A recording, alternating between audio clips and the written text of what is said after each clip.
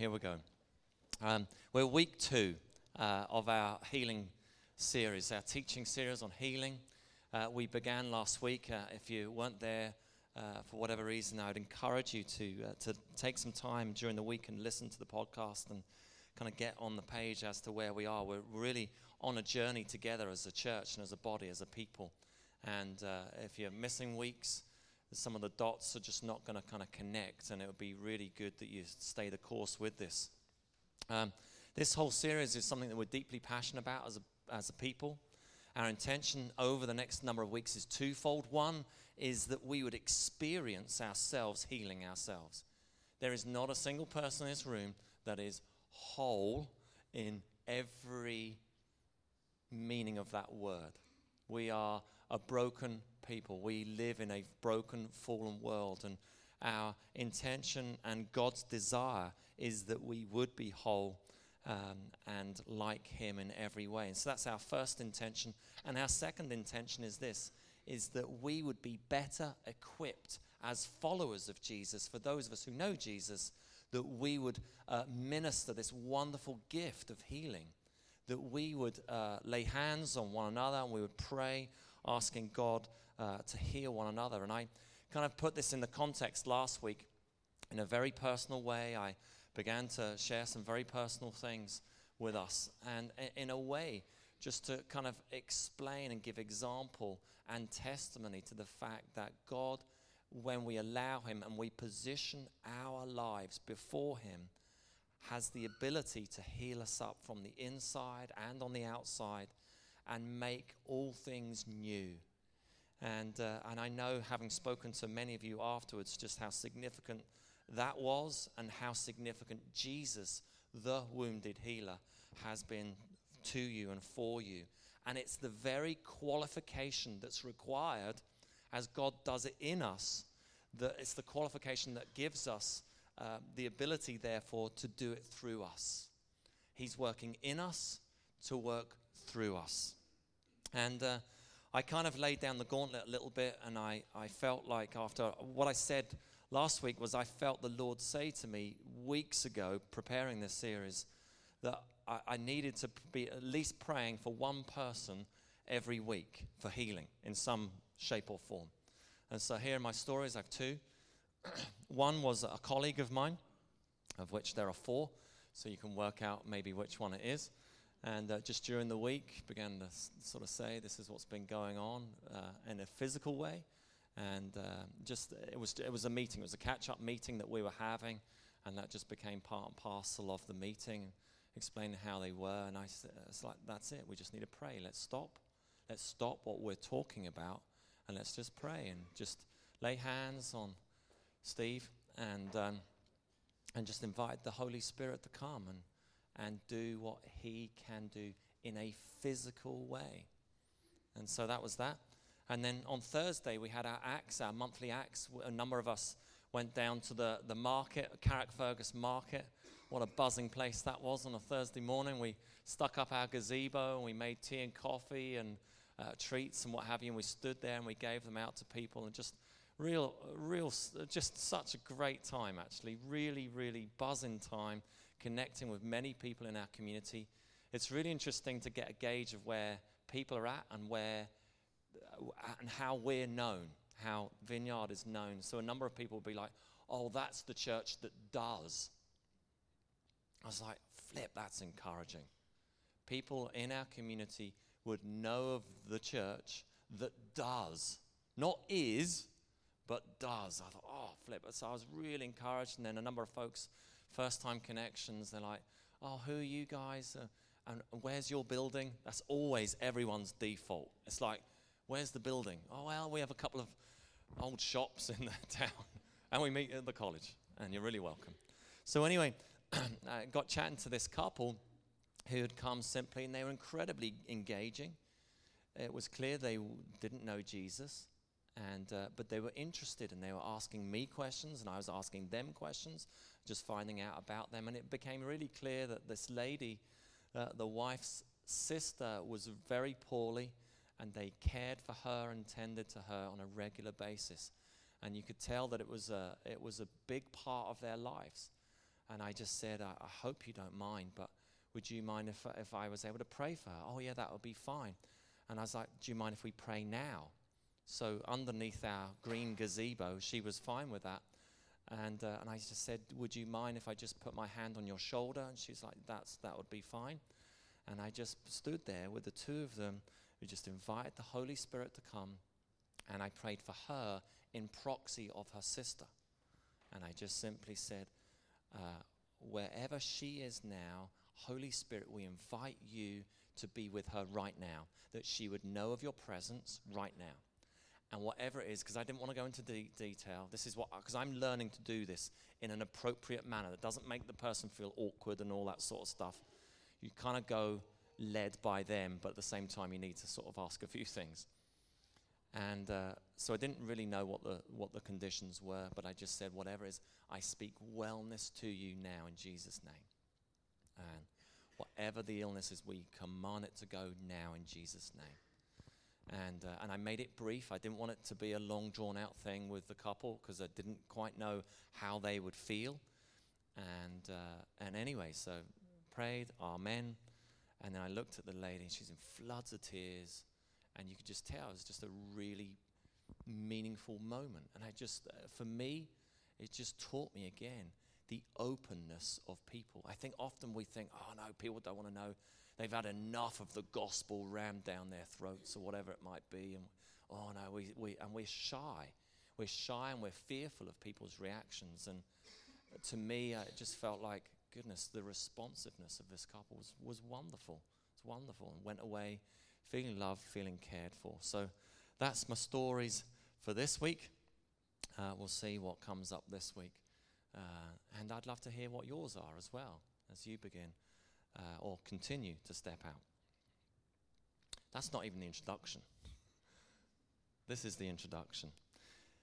Many people in our Western world that struggle with the concept of spirituality and the supernatural dimensions in terms of its reality, although they're open, that would be a contradiction to what I've just said, they're very open to the things of Jesus. For years, our culture has been marked by rationalism, scientific discovery, technological advancement, and a proven evidence kind of reality. But it hasn't answered the deepest questions that people are longing for the answers. And it hasn't met their deepest need spiritually in terms of where they're at as people. The main text I want to look at this morning is from John 20. We're going to read it through together, and we're going to refer to it as we go on this morning. So we're 20, verse 24, and it says this. Now Thomas, also known as Didymus, one of the 12, was not with the disciples when Jesus came. So the other disciples told him, "We have seen the Lord." But he said to them, "Unless I see the nail marks in his hands and put my finger where the nails were and put my hand into his side, I will not believe." A week later, his disciples were in the house again, and Thomas was with them. Though the doors were locked, Jesus came and stood among them and said, "Peace be with you." Then he said to Thomas, "Put your finger here. See my hands. Reach out your hand and put it into my side. Stop doubting and believe." Thomas said to him, "My Lord and my God." Then Jesus told him, "Because you have seen me, you have been blessed," or you have believed. Blessed are those who have not seen and yet have believed. Thomas often gets a hard time, right? And somewhere along the lines in Christendom, we have nicknamed or renamed him Doubting Thomas. And some brief observations before we look at it in a bit more detail are just the words see and seen. "We have seen the Lord," said the disciples. For whatever reason, the disciples were together, but Thomas wasn't there. He just wasn't there. But the disciples said, "We have seen with their own eyes the Lord." Thomas says this, "I'll not believe unless I see." Jesus shows up a week later, even though the door's locked, and stands amongst them, and then says, "Peace be with you." I think if I was kind of in the room and someone just appeared out of nowhere, I'd be a little startled. Maybe that's why Jesus said, "Peace be with you." Thomas says, "My Lord and my God, because you have seen me, you believe," said Jesus. 4 years ago, in around about this time, I went for my first eye test since I was a child. Simply because I was having headaches and whatever, and I was thinking, I wonder if it's my eyes or whatever. So I went to Tesco's, to the opticians there, got a test and all the rest, and thankfully I was okay. Fast forward 4 years' time, I'm noticing in dim lighting the ability to read words a little bit more challenging, shall we say. I'm not admitting that I need to go for another eye test yet, and I certainly don't need glasses. I hear the words of my own father actually coming out right now. It's this belligerent kind of denial that it's coming. I'm looking at all of you wearing glasses and you're all smiling, going, it's coming. You can't live in denial all your life.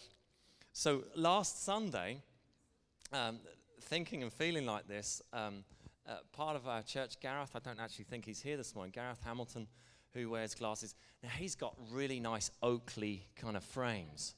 And I'm thinking, if I get myself another pair of Oakleys, because I have a bit of a love for the sunglasses, that might be okay. So I said to Gareth, would you mind if I just tried on your glasses there? And he's like, no problems. He takes them off. I put them on. I was like, oh, my goodness. How on earth do you see? It was just this blurred thing. I couldn't see a thing. Made me think, goodness, we all see the world through different lenses. And each of you, as I'm looking at those of you wearing the glasses, those are specific for you. And those of us yet without them or not needing them right now, we're able to see still with what the Lord gave us for now. And unless we are seeing life visually with the right lenses, we will not see things clearly. I want to talk about a word called worldview. We all see the world through different lenses. And there is ultimately one reality, capital R, and that's God's reality. And then we all see the world, we all see things differently through our, what we think is reality, little r. The passage that we've read there about Thomas is when two realities collide. There's God's reality that Jesus died and rose again from the dead and came back to life. And then you have Thomas's reality, small r, that says, I am not going to believe unless I see. And so in Thomas's worldview, he did not have the capacity to believe what the other disciples were saying was true. His Jewish upbringing, his outlook on life, the things that had shaped and formed his mind and his opinions and the way that he saw the world was not the same reality as God's reality. And right there and then, in that moment when Jesus shows up, he is confronted. His reality, his small r reality, is confronted by God's capital R reality of the way things should be. The kingdom of God that is in heaven is here on earth. And God's kingdom reality is different, very different to the reality that most of us live in. And very different to the world that we experience on a day-to-day basis. God loves to challenge our small reality. He does not want to be left in a tomb or put in a box. His kingdom reality challenges and abrupts and confronts our realities. Like Paul once said, we see in part and we know in part. And my job this morning, what I want to do with the minutes that we have remaining is this. It's just to encourage us and challenge our reality and our way of seeing the world, and encourage us to begin to see with the lenses, to put the glasses of God's capital R reality onto our eyes that we might see more like him and less like us. A moment on what worldview is. A worldview is a vision of life and a vision for life. And it's based upon what we think we know, and it's based upon presuppositions, and it's what gives us our values and our beliefs. And it begins actually from a really early age. It is shaped by a number of things. Our parents, probably the most significant factor, educators, and other significant people in our lives. It comes through our faith and relationship with God, our ethnicity, our nationality, our socio-economic background, and other life experiences. These are all the factors that shape the way that we see the world. And the world, or whatever is real in front of us, is one thing, but the way that we see it is different. Take, for example, our wee nation. A child growing up one side of the fence is going to see the world, to see this nation very differently to another child who literally lives on the other side of the fence. Right? You understand that, yes? Try being a foreigner moving here. Still trying to figure it out. It's healthy that we examine our worldview, the way that we see things, but rarely do we ever stop and think about it. We don't really stop and go, oh, is that right or is that right? We often check our worldview when it's confronted by something different, when it's challenged. And like Thomas's reality of what he thought was only changed when he was confronted by something or challenged by something else. I'm sure all of us in the room here could think of your own example where you thought something about something only to be proved or shown differently later. And you realize, my goodness, I was wrong. Whether we choose to accept that or admit that is a different thing. But we have these presuppositions, I can't say the word, about certain things, and then only to be thinking, oh, actually, no. But I see that differently now. And one of the biggest factors that I think changes our minds and changes our thinking on this is when God actually shows us and changes us from the inside, and we begin to see more like him. Jesus shows up in the room, and he says kindly to Thomas, don't doubt, it's me. Put your hands on my sides, my hands on my hands. See the wounds, it's really me. And Thomas's reality has been confronted by Jesus right there and then.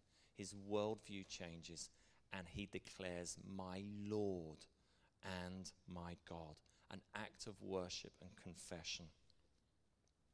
I've shared similar to what I'm about to say before about my own journey with regards to praying for healing. Over the years being a Christian, I've prayed for hundreds and hundreds of people, meaning I've had the privilege and the honor it has been to stand with people, sit with people, and just lay hands and just invite God, the Holy Spirit, to bring healing to people.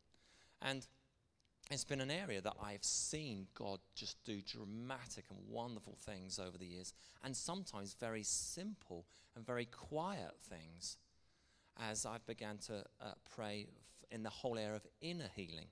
You remember last week there were 6 different kind of areas of healing. And I have no doubt that when I pray for someone in that whole area, if someone's experienced pain, that when we pray and we invite the Holy Spirit to come, he will come and he will bring about a greater depth of healing and wholeness in that person. And one of the reasons I have no doubt about that is because I have seen him do it many times before. Another reason I have no doubt that God will do that is because it's something I've personally experienced, which is what I shared a bit about last week. So I've no doubt about that. When it comes to praying for physical healing, that's a different kettle of fish for me. has been. And it's been something that over the last number of years, God's really challenged me, confronted me with, encouraged me to have greater faith and less doubt to actually go for it. When Chantel and I and the family, we moved to Coleraine and we were with the guys there, this was a whole area of the church were well down the line on in terms of praying for physical healing. And there was a guy on the staff there called Mark. Some of you will know who I'm talking about. And he just had incredible faith for this, incredible faith for praying for people. And I remember when we first went there, he would tell all these stories about how God was healing. And part of me was thinking, oh, that's amazing. But part of me, as I alluded to last week, it's a bit like, oh, come off it. Wise up. They weren't even whatever. And one of the things that it insulted me, or it insulted my intelligence, I'll say that, was the whole area of praying for legs to grow. This leg growing business, I sort of sneakily called it behind my back. Mark would pray for someone. Lots of people would have back conditions or hip conditions or whatever, or it could be legs or knees or ankle, whatever. And he would often say, have you got one leg longer than the other? And invariably, who would know? Many people do. And he would do this wee thing. He'd have you sit in the chair, lift your legs up, and you'd see, well, some people, my goodness, there's quite a difference there. And they would pray for healing and all the rest, and one leg would grow. And I'd be like, wise up.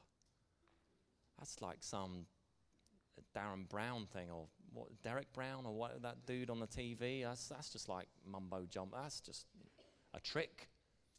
And honestly, I'm being a bit facetious in telling the story, but you get the point. I was skeptical. I'll be honest, that's a good word. I was skeptical. And anyway, so I found myself a few months later on a trip with Mark, like you do, and we had gone to Austria, and we'd gone to a church, and he was training a number of the guys there in the whole ministry of healing on the streets, going out onto the streets and praying for people for healing. And I was with him, and he was doing all the teaching, and then he did the leg growing thing. And I said, I've got to see this. I've just got to see this. So in the room, anyone got one leg? Oh, yeah, I have dead on. So this lady, really brave in front of everyone, sat down, and right enough, you couldn't deny it. You just couldn't deny it. I had to see. And I remember in the building where it was, there was like a mezzanine area above us. And I thought, if I'm going to see this, I'm getting up to the mezzanine. I am getting a bird's eye view of this. And I go up the stairs, I'm looking down, and I see this. And then he didn't even pray. He just, because he'd been teaching about the difference between petitioning prayer and authoritative prayer. And he said, who's got an authoritative prayer of healing for this here? And someone said, leg grow. And he's like, yep, that'll do. Just say it. Leg grow. Jesus' name. And I promise you this. In front of my eyes, I see physically this leg getting longer and coming to the right length as the other one. And as I'm saying this to you, many of you are believing, some of you are doubting as well. And I don't blame you, because it insults our intelligence. It insults our worldview. It insults our reality, little r. Because that's not what we think. It's not what we know. And so I see this, it's like, oh my goodness. Months later, I'm leading a life group. A daytime life group up in Coleraine. And I just began to tell the guys, I have a sore knee, I'm trying to run, but I can't run long distances because my knee swells really badly and I'm limping for days. It's really frustrating me. And a lady in the church said, well, have you ever checked your leg? Oh, no, I've never, I'm not doing the leg thing. So in the kitchen, sit in a chair, right enough, flip, who'd have known? One leg longer or shorter than the other. And the lady didn't even touch it, didn't even lay hands on it, just said, invite you to come, speak to the leg grow. Now, it's one thing seeing it in someone else. It's another thing when you see it happening to your own leg. And And it was there right in front of me. You could not argue with it. And ever since then, I've never had a problem with a knee from running or anything else. Never again. Some of the lights are switching on. Some of you are still, that's a bit weird. And that's okay. That honestly is okay. It took me a while to come to the point where God is in the business of healing. The problem, actually, for some of us is not what we think we know. It's not what we don't know. It's what we think we know. It's not so much what we do not know, but what we think we know that obstructs our vision and eventually cripples us. Very briefly, because time is upon us. There's a great example of this in John chapter 9, and I'd encourage you, you're taking notes or you want to read up about this later. It's the story when Jesus brings healing to the man who was born blind. And it just says this, a few things. The disciples knew he was blind because of his sin or his parents' sin. But Jesus said it was neither, but it was for God's glory that should be revealed in his healing. The Pharisees knew that the healer could not be from God because he healed on the Sabbath and was therefore a sinner. You see what's happening here? It insults what they think they knew. This guy can't be from God. He's doing it on the Sabbath day. They would never do that. Because of this knowledge, that's the Pharisees, were not willing to believe that this man was blind in the first place, and now he could see. Nor were they willing to believe Jesus was the Messiah. We know this man to be a sinner. They had made up their minds that Jesus was someone else. And sadly, the Pharisees, the very people that should have known, were the ones that didn't see at all. In contrast, the man who was blind, who Jesus healed, was very honest in his admission. When asked, he said this, "I do not know if this man is a sinner, but one thing I do know is I was blind, but now I see." Jesus then used this brilliant passage of physical blindness and speaks to the Pharisees about their spiritual blindness. They had missed it, and they had missed Jesus. Coming into land. The 2/3 world of Latin America, Africa, Middle East, and Asia are much more easily able to relate to what we're talking about this morning, God's reality. You visit a number of those nations, you visit the Pentecostal charismatic churches, and they're seeing God bring incredible healing and movement in their churches, in their realms.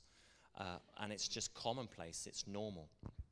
And I want to read just a brief bit from this book, which I'm stealing most of the notes, all of the notes from. And so if you think it's any good, it's called Doing Healing by Alexander Venter. And if you think it's rubbish, it's definitely his book. The West is ripe for spiritual revolution because it is mystically, mythically, and morally bankrupt. The scientific and materialistic world has not met the deepest human needs. We are technologically overdeveloped, but spiritually and emotionally underdeveloped, giving rise to indiscriminate spiritual hunger for alternative experience and power, with a possible deception that may follow. There's a footnote in the bottom. For example, 300 million Harry Potter books and 40 million Da Vinci Code books have been read and bought by lots of people, especially young people. There's this spiritual hunger and thirst which has not been satisfied by many people in the West. From God's perspective, the West is ripe for the gospel of Jesus Christ that is demonstrated in acts of sacrificial love and raw power. Bishop David Pitches was my first ever boss, and then he retired. He appointed me as youth worker, my first ever job. I just finished university. For those of you who remember Phil Shaw, who was our worship leader here, is Phil's grander. And he, for a number of years, was in Chile as a missionary, as a bishop in the Anglican Church in Chile. And he had experienced and seen God's, capital R, reality, healing, like as commonplace. It was just what he did. It was just normal practice. And he'd seen it and he'd experienced it. And he had a go at it and he was leading in it. And it was wonderful. Then he returned to England. And he returned to a sleepy village called Chorleywood. It's incredibly middle class and lovely and suburban to London. And he was to be the vicar there of an Anglican church. And he so desired to see God move in the way that he had experienced and seen in Chile, in a leafy suburb of a nice Church of England church, and didn't know how to. Didn't know how to bring that. Didn't know how to teach that. Didn't know how to lead the people in that. And it was in around his meeting of John Wimber, who we refer to often, who sadly has passed, who founded the Vineyard Church. And in 1983, John and a team from California in their big kind of Hawaiian kind of flamboyant shirts arrived at St. Andrew's Chorleywood and turned the church upside down, literally, as they invited the Holy Spirit to come and prayed for people, and God's kingdom came. And it began to really change and shape that one church. And that one church has had a massive, massive legacy with conferences that have grown and churches that have been planted. And it's a massive story of my life and Chantel's life. And it's those things that we learned and we grew in and we experienced for ourselves that we continue to model and learn here in the West, where people are hungry for more of him. So we want you to experience him in this way, and we want to teach and train you to do it also. And time is upon us. Why don't we stand?